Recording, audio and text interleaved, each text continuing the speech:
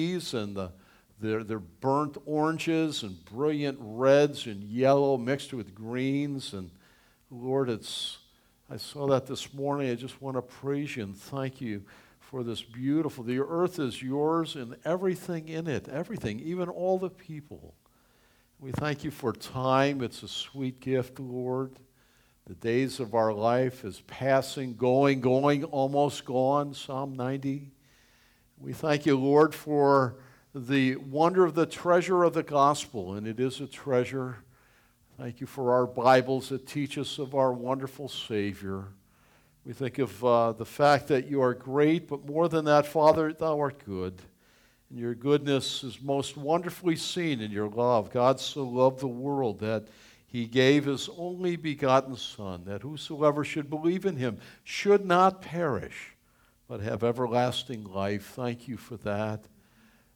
Thank you, Lord, for the gift of the Holy Spirit, and we pray the Spirit of God would join us this morning in a special way, and as we celebrate certainly what you have done in our hearts and lives as a church family these 7 years and more, and we're excited as we look forward to a new chapter, and we march forward by faith, keeping our eyes fixed upon you. We're the little boy with a lunch, and we give our lunch and the fishes to you, knowing that little is more than enough when you're in it. And we want you to do something so great that only you would get the glory. We prayed for years, Lord, that you would give us a place on a main thoroughfare where a cross for Christ could be seen by all that would pass by, and they would know that here is a people that love the Lord Jesus and are serving him. And you gave us, Lord, a year ago that property, and amazingly, Lord, what a property in the middle of a growing neighborhood, if you should tarry. And we just pray, Father, that we'll trust you and walk forward and give ourselves in a renewed sense to the work of the Lord as we make disciples of children and young adults, as you grow the church and we develop ministries, Lord, developing our youth, our missions, our small group, as we make a great impact on our local community here. There are so many that have all sorts of needs, and we want to be there, to be the hands and the feet and the presence of Jesus to our neighbors here. Oh, we pray for that increasingly, Lord. Thank you so much. Thank you, Lord, for this day, and pray that you'd open the Word and teach us, search our hearts. May we put sin far away, and may we recommit ourselves to serving you. And if there be those here that have never trusted Christ, open their heart and save them today, we pray. In Christ's name, amen. Please take your Bible and turn to Luke's, the Doctor's Gospel, chapter 17. It's a text that through the years I've come back to from time to time. Just seemed to be so apropos as this is our next paragraph in this glorious gospel of certainty on this final day here of God's wonderful provision for us as a church. I remember that we sat here, a number of us coming from the Radisson. Radisson was chapter 1. This is chapter 2, and chapter 3 lays before us now, a brand new beginning. We sat here wondering how in the world could we ever have a place like this, and the expense of that, and would God bless that? And then the opportunity came after a number of years to expand with 2 more suites, and a total of 5 suites at that point. And I'm here to say the Lord has carried us all the way. We've had weddings here, we've had memorial services, we've had people trust the Lord, we've had points of high celebration, as John mentioned, coffee houses, we've had youth gatherings, we've had we've had breakfasts, and we've eaten far too much at points next door, and we've been a part of all of this as a lighthouse for the gospel, and it's been a joy, it's been my joy and privilege. And so our text today I've entitled, Don't Be a No-Show. As I looked at this text, and I've titled it otherwise in the past, and once this way, it just shouts to me, and it calls us to this ever-important thing. Don't be a no-show. Listen, did you know that there were 4,342 no-shows in attendance at this year's Super Bowl game? And if I remember right, it was the great rematch of the New England Patriots and the New York Giants. 4,342 bought tickets, and might I add, those tickets are not cheap. They are not cheap, and sometimes they'll scalp them, and they get a lot more money. But 4,300 or so folks didn't even bother to show up. Now, I'm sure some of them died, right? Man knows not his time. Maybe they got hit by a bus stepping off the curb, going over to where it was, wherever it was. Who remembers, right? Now, I'm sure of one thing. If it was the Buffalo Bills playing, every seat would have been filled. Every seat. I know what you're thinking, because it's total disbelief that they made it.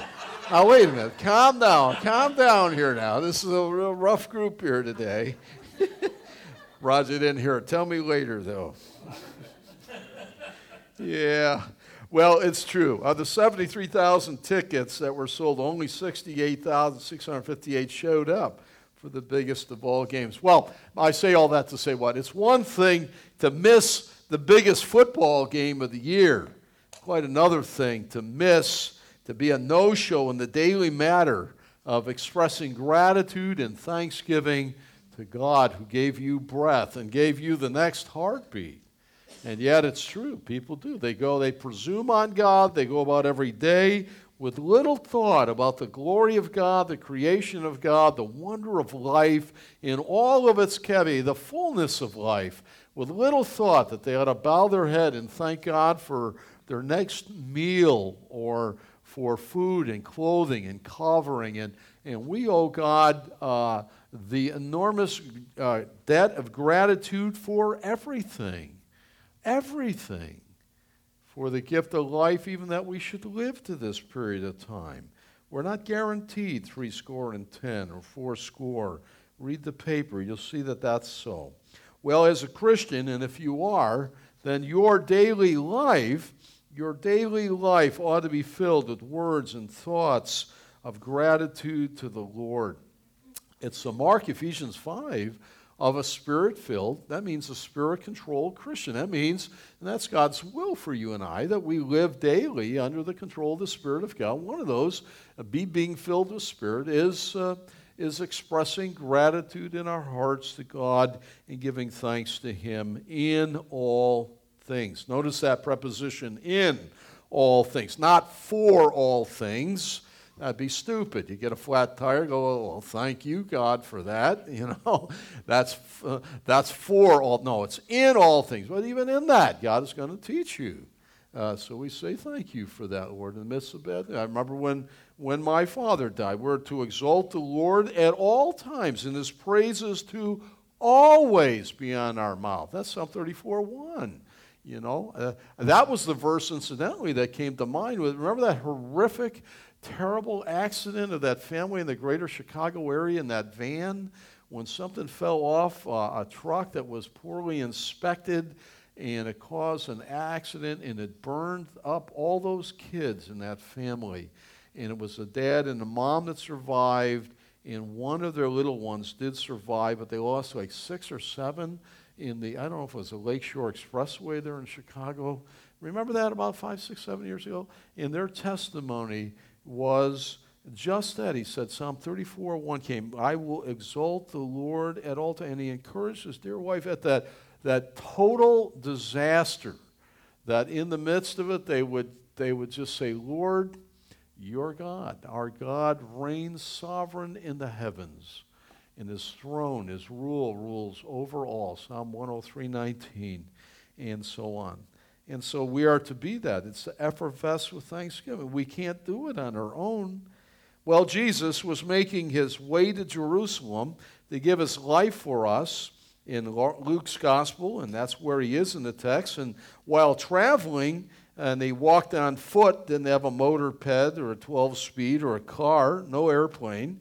He's going south from Jerusalem. He's walking in the line between Samaria and Israel. While traveling, he's pleased to receive thanks from one and grieved that the vast majority didn't bother to express gratitude by God. To God. It's interesting to see him express this troublesome sadness, or even he was deeply troubled that men and women, in this case 9 men, didn't express gratitude by God. To see his reaction in the text is a lesson for us for sure.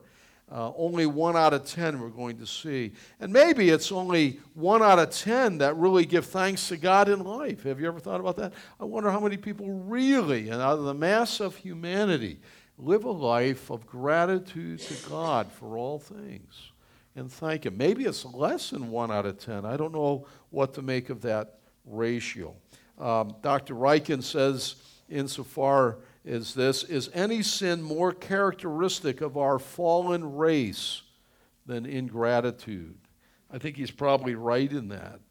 Well, 2 insights calling us to give thanks to the Lord for all of his blessings.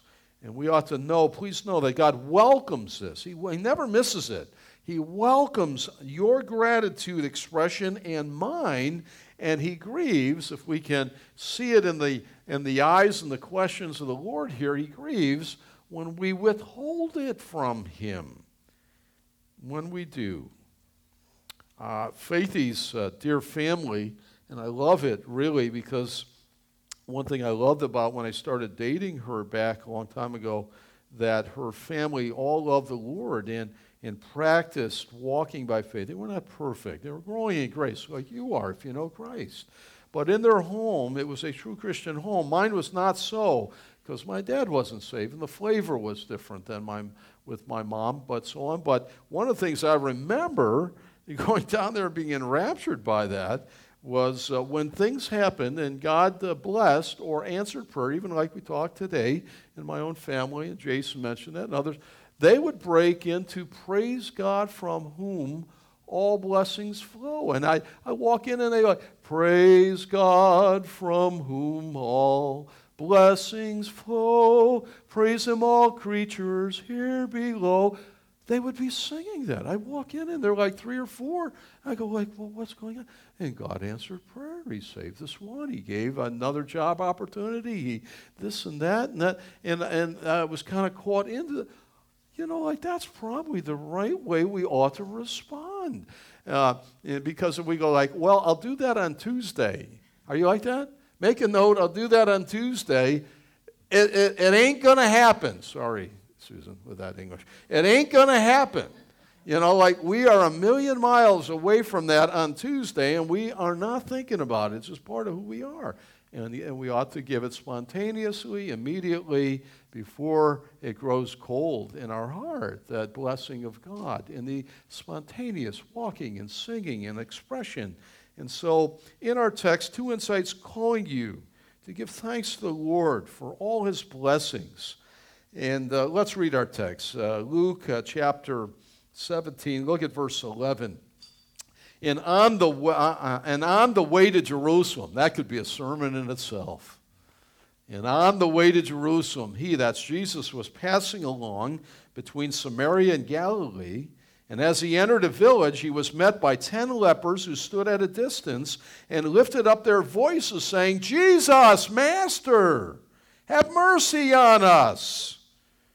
And when Jesus saw them, he said to them, go show yourselves to the priest. And as they went, they were cleansed. Wow. Then one of them, when he saw that he was healed, turned back, praising God with a loud voice, and he fell on his face at Jesus' feet, giving him thanks. Now he was a Samaritan. Then Jesus answered, look at these 2 questions. Were not 10 cleansed? Where are the 9? Where are the 9? Was no one found to return and give praise to God except this foreigner? And Jesus said to him, rise and go on your way. Your faith has made you well. It wasn't a great faith. It was a faith in a great God. Made him well. Well, the first insight, we often, like these lepers, we have great needs, and we cry out to God to meet them. We cry out to the Lord Jesus, verse 11 through 14. And if you haven't recently, if you live very long, you will. You will. It's living life in a fallen world. Stuff happens. You will. You will cry out to Jesus. Oh, Lord, help me here. I have. You have. Maybe you're presently doing that. And if not, you will in the days to come. The occasion here is Jesus is on his last journey on earth, heading to Jerusalem. He knew what lay before him. It was his appointment with death. His appointment with death. And yet he courageously went forward. And you know, we should do the same thing as we serve our Lord. How often do I say, you all have an expiration date on you? Do you know that? It's not on the bottom of your foot. You can check. Like, look at it. Maybe it's there. Don't eat past, right? I've ruined a good cup of coffee putting cream that the date was still good, but the stuff inside wasn't. That happens to a lot of people. You ever notice that? They're still around, but they're sort of soured. You don't want to mix that into your coffee. It'll ruin a good cup of coffee like that. But we all have that. The Lord has orchestrated all of history. He's the Lord of history. History is his story. He came at the exact moment. It was no accident. God didn't say, well, I didn't know he was going to be born in Bethlehem. You know, I didn't know he was going to live 30 years and John was going to be. No, this is all the plan and purpose of God and the eternal counsel and decrees of God. And now there's a 3-year public ministry and it's drawing to a close. And he's in the final days of it. He's making his way. He knows what's before him. He's not hiding, but he courageously goes forward. He's going to go into Jerusalem. He's going to weep that last week, the Passion Week. He's going to lay down his life. Nobody's going to take it from him. Certainly wasn't Pilate, wasn't the Sanhedrin, it wasn't any of the Roman soldiers. He could have wiped them all out. That would have been it. That would have been all. He laid down his life, the gentle good shepherd, the shepherd for the sheep, for you, for me. That's the journey he's on. And I say that we too, if you know him, his mark is on you, journey forward. Keep going forward, courageously looking unto Jesus, resting only in him. Do that until you breathe your last, and what a great day that will be. Absent from the body, present with the Lord, the beauty of heaven. We look around and see the colors outside, far greater than the splendor of the autumn beauty. Faithy has all these mums in the front, and I took a picture yesterday, so then sent it to her. I go like, you should see your mums, they're beautiful. And there's some more budding and all that, the reds and the yellows and then against the green, you know. And she thought, oh, I wish I could see them, you know. Heaven is going to be far past that. Courageously, onward Christian soldiers. Our pastor, family's pastor, in Buffalo, New York, at the chapel where Taylor and John go to church, the chapel. Pastor Jim Andrews was the founder and pastor of that church and shepherded that church from a church plant. They rented the facility, moved around, finally got a location, and it's a sort of a similar story, you know. And God blessed and grew the work. Now they're out in a whole different location. But back in 2001, it was the same year that Dr. Jim Boyce got pancreatic cancer at 63 and found out in a matter of months was gone to heaven. Another Jim, Jim Andrews, this Jim who founded the chapel, it was discovered he had either pancreatic or liver cancer about the same age, 63 maybe, and he found out around the same time. I go like, both of these men have really influenced my life in some great ways. And you know, you get something like that, typically you don't live very long. And he was so gregarious. He would preach and go play the piano at the end and sing. And I don't know, he knew hundreds of names. I mean, just an amazing man. that ministry. And well, in the final days then, he only lived maybe 6 months from the time, 8 months from the time he was diagnosed till around Thanksgiving time. And he often wasn't in the pulpit because he was sickly and declining. But in the final weeks, they wheeled him out. My mother said they wheeled him out. And he said, folks, I have taught you how to live for 30 or 40 years and how to serve Christ. And now I have the privilege of teaching you how to die.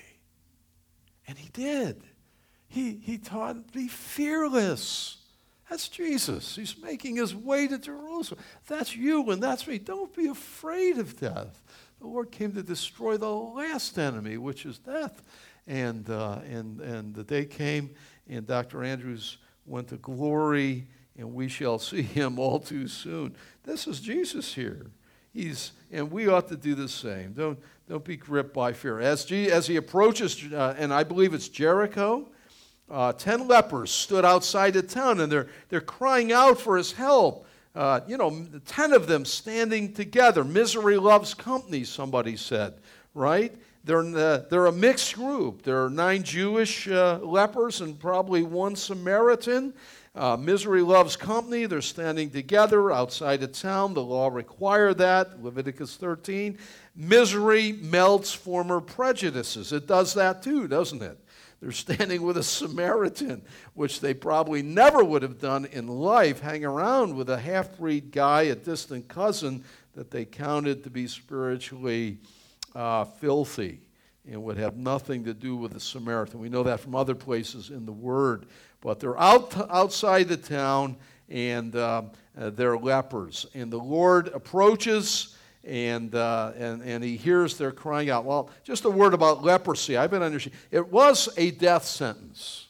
I mean, we all have a death sentence. We're all under the sentence of death, right? For the wages of sin is death. But leprosy was dying inch by inch, one man put it. Perhaps it's like HIV today, but more. Let me suggest to you something else. It may be more like ALS. We're hearing more and more about amyotrophic lateral sclerosis, the Lou Gehrig's disease. We're hearing more and more and more about that. When they have no cure for it, they don't know what causes it. They can describe what happens with it, but it's a terrible disease that you die either if you have, depending what kind you have, the shorter or the longer. If you make 3 years, that's long. If you go 7, that's like unheard of. It's a terrible disease. Our next door neighbor, we ministered to Diane when she just turned 50, and she got ALS, and she died over the course of less than 2 years. My friend and colleague in the ministry, Pat McGoldrich, a year ago December in Michigan. Pat's probably 52 years old maybe, and it was diagnosed last December with ALS, and he declined very quickly, and we were able to stay up with Facebook and all that kind of thing with him, but he is in a sad way, and not even a year out.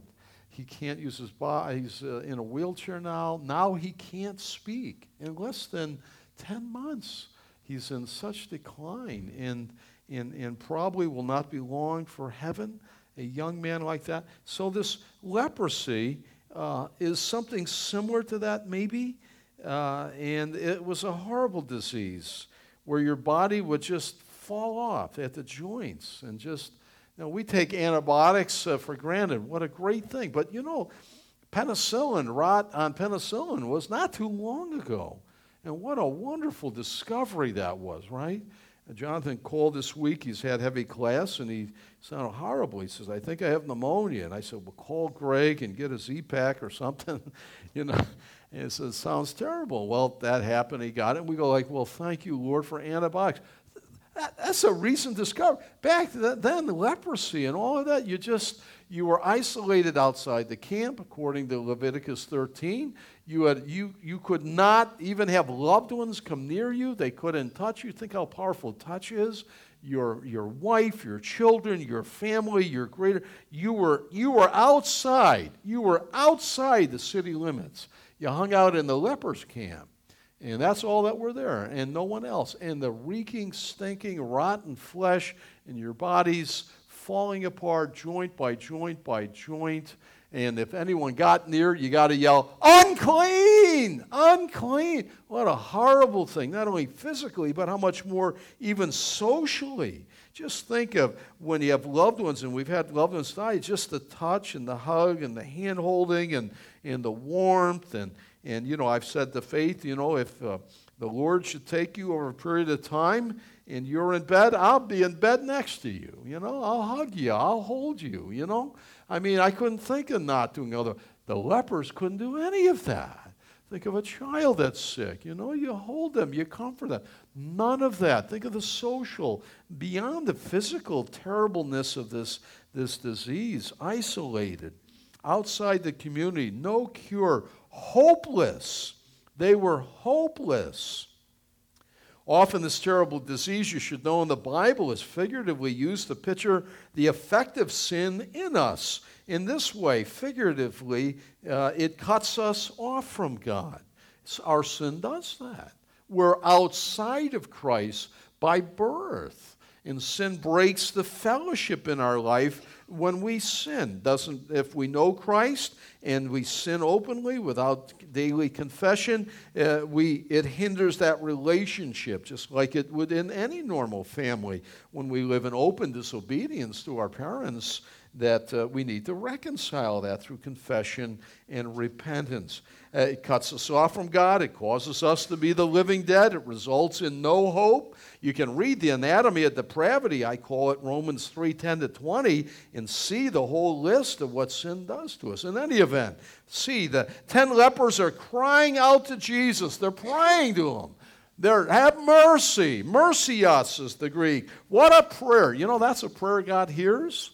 You're like, how do I know if God hears my prayer? Here's a good one to imitate. Just on your face, just call out for God's help, God's mercy. And that's what they're doing. They're yelling, mercy me, mercy us, mercy. They couldn't help themselves. They don't even specifically mention their need, according to Luke's writing. They're at the end of themselves, and you know what? Spiritually, they're not far from the kingdom. Isn't that right? We have to come to the end of ourselves. We're not saved by works. The law condemns us. Nothing that we do merits any favor, salvific favor to God. Nothing. Our works condemn us. And so we come to the cross and we feel the burden of our sin and we go, I'm helpless. I can't save myself. And we cry out for God's mercy, God's help. He always hears that prayer. Be merciful unto me, a sinner. Isn't that we're going to come to that in a few weeks. What a great short prayer. God always hears that. That's not a bad place to be. It's a good place to be spiritually. Well, Jesus hears their prayer. He sees them and he responds. God always responds to such a prayer. Verse 14, we see that. He's not too busy, hobnobbing with the city officials or the rabbis or the chief there. Think of all the politics. Are you tired of that? Should we vote this week? Be done with it? Right? We need to pray about that. We need to pray about our country and the direction of that forward. A lot of times when those running for election, they'll enter into town, they're going to have a big speech or something. They I don't want to say hobnob, but that's the only word that comes to mind. They hobnob with the who's who of the town and of the vicinity, right? The big donors and the mayor, if it's of the right party, I guess, or not. And so this for influence to maximize their time. Because they got to go on to the next place. November 6th is coming, so-called in our country. Here he is. He's traveling. Does he go in? He's got, look at this. And I don't want to make more, but he has time for the bottom of society. I mean, we're talking the dregs of the earth. And that's what they thought of, the lepers. And he hears them. He responds to them. What great comfort there is as we approach God. Come, dear Jesus, be our God. And we pray to him, and he hears us. And we see it here. And as he hears and he steps closer to these lepers and he cares for them, he alone is the hope for the hopeless. He rescues the perishing. He cares for the dying. And that's the work he's given us to do. And we are his hands and his feet. That's what we do through our time and living to give and being generous with our resources and our talents and being a blessing. I pray that for every day, for all of us, that God make us a blessing to someone today. A word of encouragement, and to be looking for that. Do that. Don't be so preoccupied with all the important stuff you're doing, and I'm sure it's very important, but don't be so preoccupied with the things here and now that you lose the greater picture here. The Lord didn't. He's on his way, on his last, hey, look, I only got so much time. Hey, guys, I wish I could hang out with you. Can't get too close. He meets them at their point. Wow, what a blessing there is for us. What a glory in our Savior to see that. Wow, to me, he's not too busy. He cares. Wow, rescuing the perishing, caring for the dying. And doesn't he do the unexpected? Doesn't he do? They're asking for help. They don't even mention what it is, right? They thought they could take their need to Jesus even though they were hopeless. He's the last resort. And look at what does the Lord say? In verse 14, he sees him and he said, what? Go show yourself to the priest. Now, can we say that's not what they expected? Maybe they heard from Luke 5, the other account that Luke writes, the physician would take note of such diseases and how the Lord handled that and healed that. It would be a particular note, don't you think? And there, he actually touched the leper in 5, and maybe the word spread. He healed that one man with the leprosy. He touched him in that tender expression of care. But here, they're crying out. He doesn't pray with them. Come here, let's pray. No, he doesn't do that. He doesn't I've got some magical heavenly words here. Yeah, none of that. No, none of that. Doesn't even say, you're healed. Like I've seen some guys on TV do that. Hey, you're healed, right? None of that stuff. It's just amazing here. He just goes like, hey, all right, just go show yourself to the priest. Oh, wait a minute, did we miss something here? Back up a few steps here. He did the unexpected. The Lord does the unexpected at times, doesn't he? I mean, we think in terms of A, B, and C. Lord, I got this problem. I've already figured out the options. Well, this would be the best, but you may have plan B or C. We do that, don't we, in our little minion thinking? And God has ad infinitum options available. He delights in showing himself creative and strong and wise, and it causes us to wonder because we're going to discover here that he is able to heal, and Luke wants us to know, from a distance. From a distance. And that's not like a phone call. It's like, no problem. And aren't you glad for that? He's in heaven now. Everything stands in his presence, ubiquitous and omnipresence, of course, but his unique presence is in heaven. He's the God-man, bodily in heaven. He doesn't need to be right here to minister your healing and your needs, and that distance is okay. He existed before AT&T, Verizon, Sprint, and all that. Aren't you glad for that? Wow, isn't that neat? From it does the unexpected. And he does it. Does he do that in your life? He does it in my life. I go like, wow, I wasn't thinking that. And God answers prayer.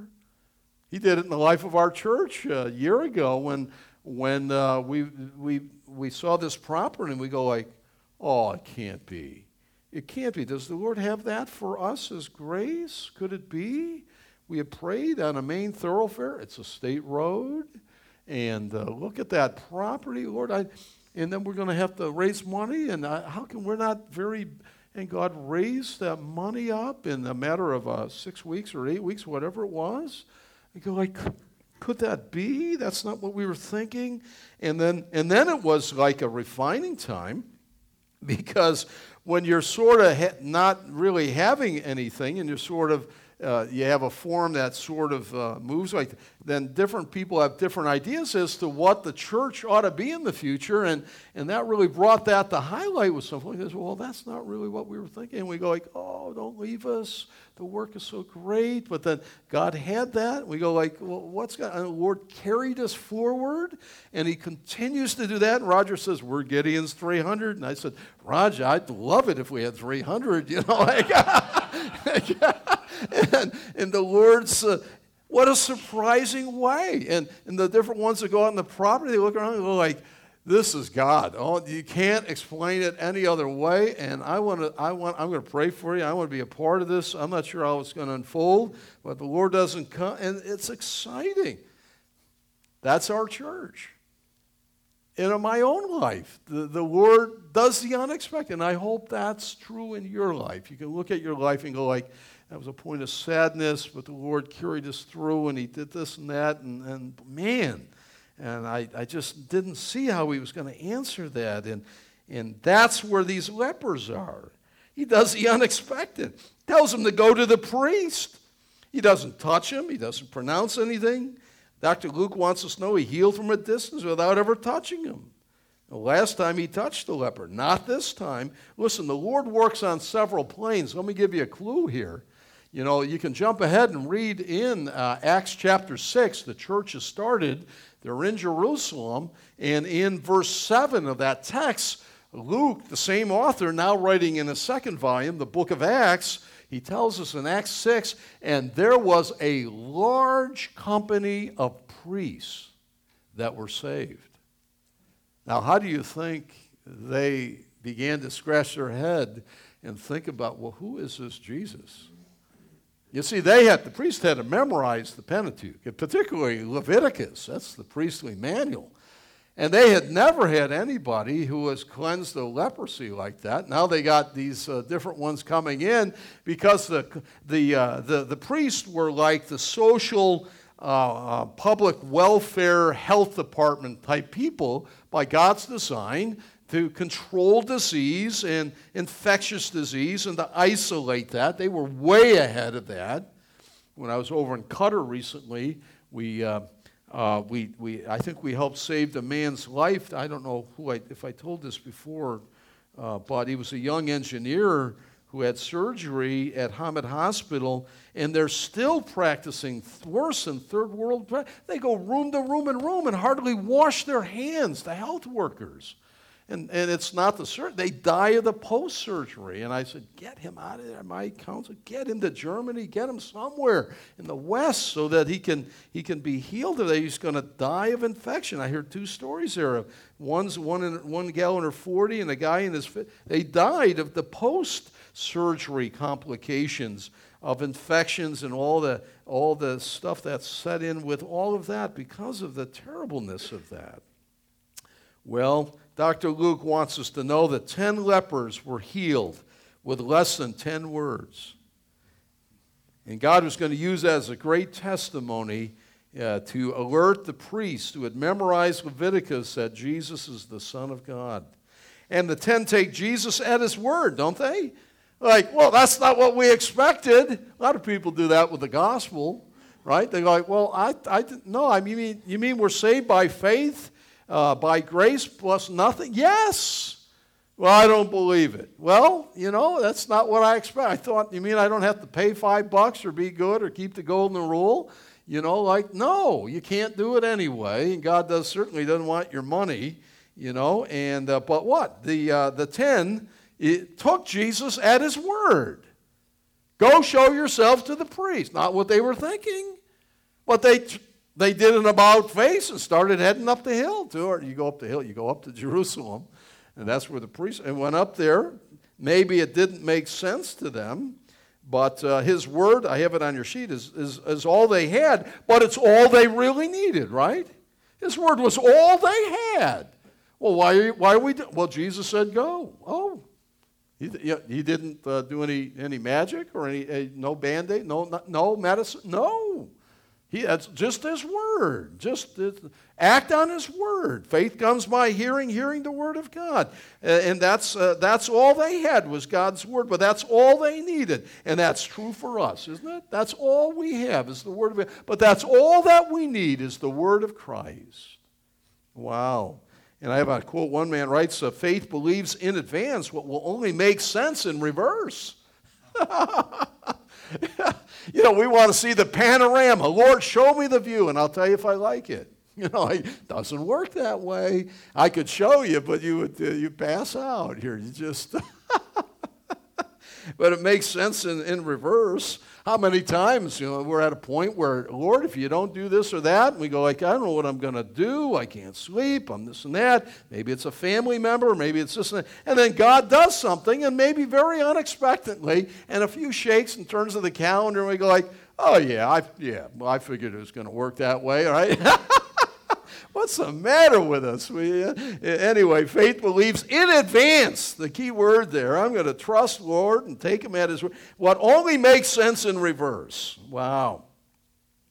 Let me urge you to always respond to Jesus' word. That's all we have, but that's all that we really need. Well, often these, like lepers, we have great needs and at times great needs, and we too cry out to Jesus, and he hears us. The second insight before we close, verses 15 and 9. Often we, like these leopards, are negligent in expressing our thanks to God. We're negligent. We're no-show. We shouldn't be. We ought to be like, some of you don't know Gomer Pyle, right? Some of you do. Thank you, thank you, thank you. I know they do the reruns with, Andy Griffin died this year. Did you see that? Yeah. Yeah, and Gomer Pyle. Gomer, I think, was first, what was his real name? Jim Nabors. Jim Nabors, yeah. And he could sing. Wasn't that a shock when he opened his mouth? Gomer. I said, that's Gomer. Thank you, thank you, thank you. That ought to be us, really. It ought to be. Unexpressed gratitude is ingratitude. I learned that when I was a young kid. I did. I remember my mother shaking me. You know, I don't know if my brother Dale did something, but my mother was in the kitchen, and he did something kind to me. I don't remember what it was, but I remember I didn't say anything. That's like we do a lot, right? I remember my mother's hand on my shoulder shaking me. You tell him thank you. Thank you, Dale. Unexpressed gratitude is ingratitude. We know what that is. We know what that is. Now say thank you.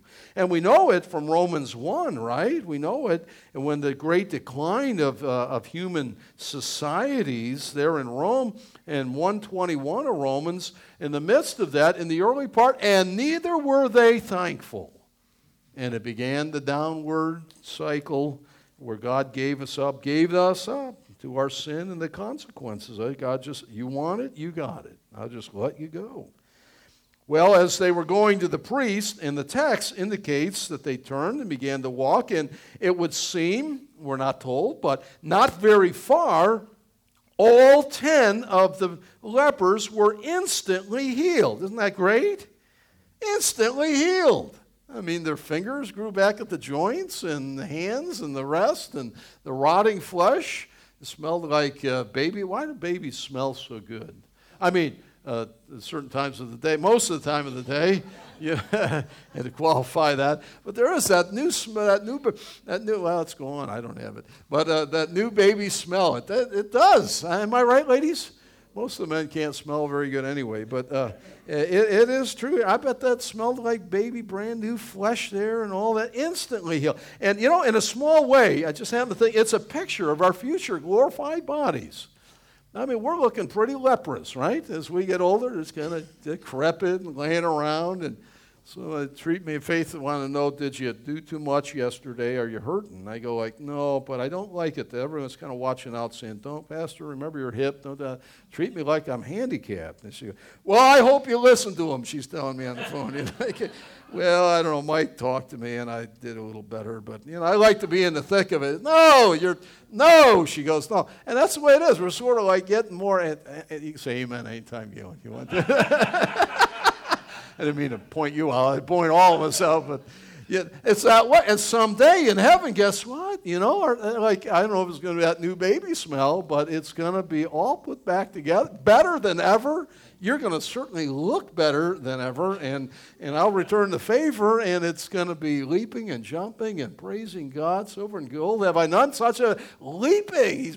That's your future if you know Jesus. Isn't that great? Here's a picture of it right here. Wow. I can't wait. Wow. Well, but only one returns. Verses 15 and 16. Only one, Luke underscores, returns to praise God and give thanks. It was right for him to return and to praise God. Only one. And in fact, Luke says he was a Samaritan. Like, imagine that. A foreigner, an outsider at that. Someone who wasn't raised in the nation of Israel as a Jew. And he comes near now. How about that, the text? Before he had to stand away. Now he's coming near. He's praising God. Praise is up. Worship is down. Praising God. And he throws himself at the feet of the Lord. He's no longer a leper. And he's worshiping God. It's a glorious picture, really, of the expression of thanking. In the original language, he didn't say, he gave thanks. No, he gave it and gave it and gave it and gave it and gave it. He kept saying, thank you, thank you. Gomer Pyle, even more on steroids. Thank you, thank you, thank you. Wow. Wow. I asked the question, why is our prayer, our urgent, deepest prayer, why is that easier than our praise? Why is that? Well, Spurgeon wrote on that, and he said, there are far more who are prone to pray in a time of need than to praise God when God meets that need. Why is that? Why is that? It shouldn't be. It says something about our sinful bent. I hate it in me. Oswald Chambers, speaking on the same topic, said, get this now, the great difficulty spiritually is to concentrate on God. And it is his blessings that make it difficult. Trouble nearly always makes us look to God. His blessings, the things he gives us and what we enjoy, are apt to be the things that make us look elsewhere. And it's a dilemma. It's just bitterness requires that you live in the past. Some of you may struggle with that. Get out of the past. Move to today. Hope requires that you live for tomorrow. Gratitude not only allows you to enjoy the present, but keeps you looking toward the future. Not bad. Well, he comes near. Lesser things, like appearing before the priest, that could wait. First things first. That's not a bad principle. I have a number of things, little pithy sayings like that help govern my day-to-day life. And that's one of them. First things first. It's easy to memorize, right? First things first. I've taught it to my kids. And first things first there. He's going to go back, give thanks to the Lord. The priest and all that could wait. He's coming to give praise to the Lord. Well, all 10 had the greatness of God pressed upon them, but only one returns. One man writes, it's always surprising to find that ingratitude is so common among people. Well, see, Jesus expressed his disappointment, and the other 9 in verses 17 and 18, they were the no-shows. His 2 questions should melt our heart. Were not 10 cleansed? You think the Lord's seeking information? Like, wait a minute, did I get the number wrong here? No. He's driving home into our hearts some conviction here. He wants us to know. And where the 9? Where are the 9 with sadness? Where are the 9? We tend to, here's a quote, we tend to think of ingratitude as a minor sin, and we do, don't we? That's a minor sin. It's not like, some of the gross sins and the awful sin. I mean, it's not murder. We go like that. It's ingratitude. I mean, it just seems to be a whole lot less weight, right? We think of it as a minor sin, but in fact, it's one of the worst sins in the Bible. Ingratitude is a way of saying that God owes us whatever he gives us. It's that entitlement. Like, Lord, I deserve that. You owe that to me. Right? Ingratitude's like that. and that we owe him nothing in return. We're just getting our just reward. Thus, it's a complete reversal of our real position, namely that he owes us nothing, and we owe him everything. And that's why it's one of the worst sins in the whole Bible. It's really pride, right? It's really pride. I have a far higher view of myself than what I ought. And I'm not thinking rightly about myself. Well, the Lord is pleased. He is pleased when we express our gratitude to him for all things. Do you count your blessings? Do you thank God for them? I hope you do. Remember, at its core, thanksgiving is an act of humility. It is. It acknowledges our debt to the Lord, and when we're thankful to each other, our debt to each other. Well, lessons for our life. Take your sheet. Let's look at that. I like to think of living a life of gratitude because of all that God has done for us in Christ. He's our maker. He's our redeemer, if you know him. And the expression of gratitude ought to be like breathing. You breathe, you don't even think about it. The brain controls that operation. Unless you're swimming and holding your breath, you're not really thinking about breathing. And gratitude, when our hearts are right, ought to be just like that. Make it your practice to intentionally give thanks to the Lord for all his blessings. Be intentional in the expression of gratitude. Do that to him in prayer. Do that during the day. I talk to all sorts of people as I move in about, and I just give thanks to the Lord before all people. And I know that they know God. The Bible tells us intuitively, everybody knows God. And I just, whether I'm at the Y or at the coffee shop or at the market or wherever I might be, well, I thank the Lord for. They'll say, well, how's your wife? Well, I thank the Lord for her. And not that it's the language of Zion, but I want to effervesce with that gratitude before all men. And God may use that to prick their hearts and say, well, what is it about him? What makes him tick? It's the love of the Lord. It's the gospel. It's the treasure of Christ in us. And so it ought to be like breathing on that. Number 2, be prompt and attentive and active in giving thanks. Be prompt and active, right? We already referred to this. Calvin said, we have short memories in magnifying God's grace. Short and getting shorter. Don't wait till Tuesday. Don't wait. That'll be so far filed in the back. Do it right now. Every blessing that God confers upon us perishes through our carelessness if we are not prompt in giving thanks. How true. Maybe you need to sing like I learned Faithy's family sing, her mom and dad. Praise God from whom all blessings flow. Praise him, all creatures here below, when he does wonderful things in our life, maybe answers the prayer and the like. Number 3, Jesus often does the unexpected thing in our life. Maybe that's what we ought to expect, the unexpected. I mean, that's where go show yourself to the priest. Now, wait a minute, Lord, didn't we miss a few things here? Right down to the, wow.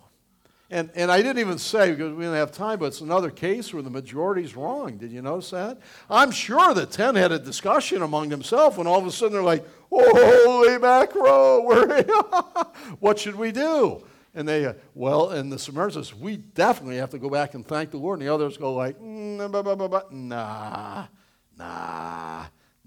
let's just make our way. And we have no record that they ever returned and gave thanks to Jesus. And so be intentional about it. Expect the unexpected. He is God. He loves to be amazed when we're amazed at him and give him all the glory. Number 4 is your desperate prayer, Lord, help, easier than your praise. Change it. Change it. Change it. I don't know how to tell you how to do it, but change it. We cry out to God, cry out to God, cry out to God. And we're like, oh, thanks, Lord. Or maybe not even that much. Change it. Oh, my. Sing. Now, number 5, know that the Lord is grieved when we love his gifts more than he, the gift giver. He's grieved. Were there not 9? Were there not 9? That ought to mean something to you. I hope you never forget that. Were there not 9? Were that not 9? And may that rebuke me and rebuke you and urge us to be men and women of gratitude. Number 6, perhaps you've never received Jesus as your Savior. I don't know. But the door is open today. Christ died, and he welcomes you to come in the quietness of your heart. I can be a help and a midwife in that, and point you to the Savior and pray with you. And believe on the Lord Jesus Christ today, and you shall be saved and have eternal life. Today. Jesus is calling. He says, come. Well, the Super Bowl had a lot of no-shows. Don't you be a no-show in this whole business of expressing gratitude to the Lord. Don't be a no-show, especially if you're here and you don't know Christ. You don't know him. You'll be a no-show in heaven. Think about that. Whoa, don't want to do that. Let's pray. Father, thank you so much for the day and for this glorious text. Thank you, Lord. Make us those that effervesce with gratitude in our hearts to the Lord. And may we be a blessing to all that we should meet as you lead us on in our lives individually, our life as a church family. May we be a blessing and give you thanks for these things. In Jesus' name, amen. Okay, let's do this. Are we gonna? We're ready. Okay, let's form a big circle around and let's grab onto somebody's hand. Janie makes that pair. And She's in the bathroom with John. and let's form whatever circle we can, and then we're going to sing "Blessed Be the Tie." Let's pray first. So let's have a prayer first, and then we'll sing "Blessed Be the Tie," It may just and then don't leave because we need to have you line up against the wall, and we're going to take a picture of everybody. There we go. Here, Rob, let me get this. I think we should all come. All right, John, you're going to have to lead us. Were you going to pray first again, or were you just Let's pray first. Okay. We'll pray. Oh, you can? Yeah. Mic still, right? Yeah, we need them. Yeah. Okay. All right, we're waiting for the kids to come in. Yeah, get Mark and Myas. They're coming. Well, they may have to. Mark. Yeah, they're figuring out that they can't go out around the chairs. They have to go Mark. through the chairs. Yeah, that's good. He's already got his, Here, blowing his Gene. bubbles. I'm just going to here. They All should've right, given those looking out. good. Okay. Looking good. All right, we got to close the gap. Connect. Come on, Mark. Jason. Brendan, Jason, Susan, let's close the gap. Spread them out. Poor Johnny. Come on, you come up with I have Mom. no family. There we go. Come on. Spread them out. We got Come on, to John. close Right the here with gap. Mom. Come on. Close the gap. Okay, we're gonna ask the three elders to offer a short prayer of God's favor and blessing. Then I'll close, and then John's going to lead us in. Blessed be the tie. All right, Mark, Galen, and Raj. Dear Heavenly Father, we thank you for this opportunity to once again give thanks for the last 7 years that we've had us here in this location. We ask, Lord, that you would go before us as we step into the Jordan, Lord, as we step into the Red Sea. Amen. We ask that you would be before us, Lord. Certainly, we cannot do it on our own, and we recognize that. And Lord, if you go before us, we know that all things will work out according to your purpose and according to your will in our lives and the life of this church, this assembly. We thank you, Lord, for all the individuals that are here today, for those that would wish to be here, Lord, but can't. We would ask that as we are a body of believers, Lord, not a building or a place, that you would work in our hearts, Lord, that you would use us as we walk through this life to touch other lives for Christ. Help us to remember to be grateful, Lord, in our walk with Portman. Help us to be servants of you, Lord, that we would only do those things that you would choose to do in our lives. We thank you, Lord, again for this opportunity. We thank you for the promise of the future that we have in Christ, that eternally we will be with you, and that we know that because you live in us, Lord, that you go with us throughout the day, throughout the week, throughout the years. We thank you for your faithfulness, Lord. We thank you for the promise of your faithfulness that we can count on. For it's in Christ's name we ask. Amen. Father, we thank you, Lord, for how you've led us this far. Lord, we count it a privilege to be your children, and Lord, we forward to where you're gonna lead us next. Thank you, Lord, for just calling out a group of people to Lord, who love you. Amen. And Lord, just be faithfully to follow you. Lord, I pray that we can be a blessing to all that we would meet. And Lord, I pray that you just favor us with your divine blessing. Thank you, Lord, for meeting our needs and thanks, and Lord, we will continue to do that. Lord, we just pray, Lord, you just be with us as a body, unite us, and grow us in faith. In Jesus' name. Again, Lord, we continue to pray, continue to praise you for the tremendous provision that you not only have given to us, but that you are to us. Now we thank you that you have given us yourself in the person of the Lord Jesus Christ to secure salvation for us, to secure a future that will be glorious, far glorious than anything that we see here. How we thank you that though in the interim, before that glorious day, we have many opportunities to praise you and serve you. And this is yet another one that lies ahead of us. We thank you for providing this place for the past 7 years, and pray that you would continue to provide a place where we can serve you. We look forward to that opportunity of service. We know that you're placing us in a place where there are so many new people and the prospect of many, many more. We look forward to your work and to your glorifying yourself. And we pray that you would help us to be faithful. All we can be is faithful in serving you. The power and the glory must come from you. Amen. So help us to be faithful and then faithful in not only in service, but in giving you thanks. Amen. We pray in Christ's name. Oh, Father, we thank you again for this wonderful day as we begin a brand new beginning, Father, that you would lead us, that the banner of the cross would be raised high, that all would know that we're a people that love you and desire to serve you, and that we would say with Paul, for me to live is Christ, and to die is gain. Favor the work of our hands, Lord, we pray. Establish them and favor them for thy glory's sake in this work of the gospel. We pray all these things in Jesus' name. Amen. Amen. Go ahead. Okay, we're going to try to do this musically, which means there may be an ever so slight pause at the end of some of the phrases.